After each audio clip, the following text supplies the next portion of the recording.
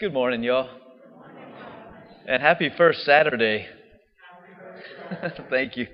Guys, today we continue our journey with St. Joseph. We're in day 5 for those of you who are doing the consecration to St. Joseph. Day 5, gift God the Holy Spirit have mercy on us. No, we're on day 4. I apologize. My guardian angel played a trick on me, put my spot in the wrong book. Okay, it's God the Son, Redeemer of the world, have mercy on us. You know, reading the gospel, there's so many things in the gospel that are absolutely captivating with my heart today. One of them is that line where it says, Jesus rejoiced in the Holy Spirit. Right? What do you think that would have been like? Like the sheer joy that must have exploded out of Jesus' heart. I don't know if there's any other spot in the scriptures that speak of Jesus rejoicing in the Holy Spirit. Right? It must have been an infectious joy that took place amongst those who were experiencing it. Jesus rejoicing in the Holy Spirit. What is that? The Holy Spirit, the love of God. He was rejoicing, basking in it. Right? Didn't care who was around, what they were looking at, what they were saying about him. He was going to rejoice in the love of the Holy Spirit. Right? And then the beautiful prayer that Jesus speaks. You know, Father, how does he say it? He says, Father, I give you praise, Father, Lord of heaven and earth. Right? Speaking directly to his Father, giving him praise. You know, I think that's a big, a tactic of fighting the enemy, right? Is praise and thanksgiving. Praise and thanksgiving. We're going to hear that tomorrow in the second reading for Mass. How do we overcome anxieties of the world? By prayer and thanksgiving, right? So we offer up praise to God, and that's what Jesus is showing us. You want to rejoice in the Spirit? It's a life of praise to the Father. And I think Jesus probably had to learn that from someone. I think that he learned that from St. Joseph. I mean, think about it. That's what day 3 was all about, right? No other man was given the great dignity of being the living example of God the Father to his own beloved Son. Right? Joseph was the image of the Father's love. And so I could imagine Joseph had to have a heart that rejoiced in the Holy Spirit, had to have a heart that was so full of love for Mary that it was infectious, had to have a love that was so intense for his son Jesus that Jesus had to just rejoice in it and bask in it. Why? Because he was experiencing God the Father's love for him through the fatherhood of St. Joseph. So Jesus knew what it was like to receive that kind of love because Joseph showed it to him first. Isn't that amazing? To think that this is also what we get to receive. This type of fatherhood from St. Joseph. Right? A fatherhood that rejoices and wants to protect each one of us. I love the quote from today. It says, in our day, marriage and family are under attack. Jesus and Mary want you to be consecrated to St. Joseph because there is no father or husband who knows more about the sacredness of marriage and the family or the self-sacrificing love required of the fathers and husbands than St. Joseph. His paternal mission continues from heaven. Right? So this protection of St. Joseph continues even from heaven for each one of us who take him as our spiritual father. Right? That's one thing I love with the image. In our image of St. Joseph we have in our Adoration Chapel, in the window in the back is the image of St. Joseph and the child Jesus. It's what happened on the last apparition of Fatima on October the 13th, 1917.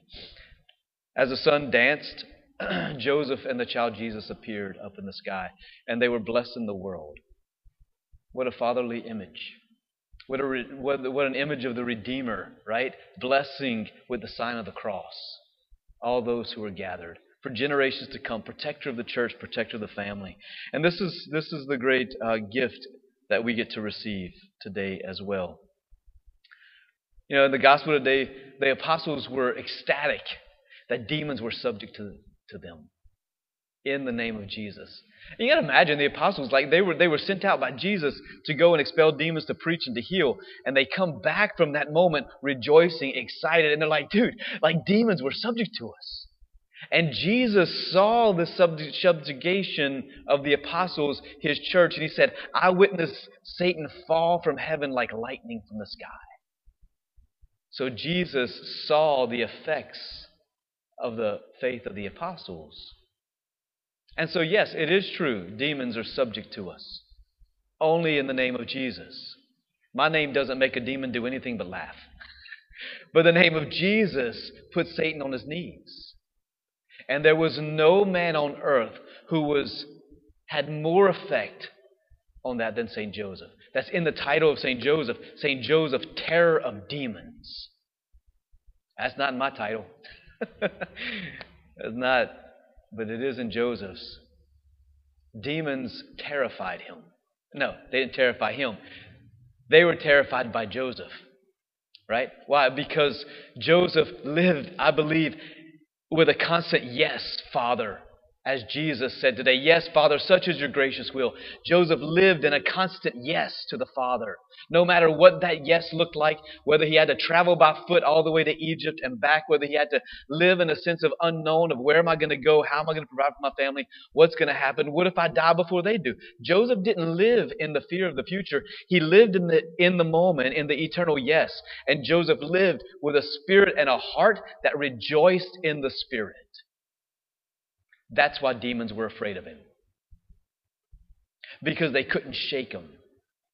Why? Because he lived with a joy and a confidence and a trust in the Father's love, which was so powerful that it was emulated and shown to Jesus and to Mary.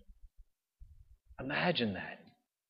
They knew the love of God the Father because of the way Joseph loved them. It was tangible. They could feel it. They lived in it. He was their protector as God the Father is. He was the one who gave his life in service to them. Right? And so this is the same gift that Joseph wields even in heaven for us. Right? And so whenever we go through our temptations, as we do on a daily basis, no matter what they are, we all have them. Where do we turn? Well, we turn to St. Joseph, right?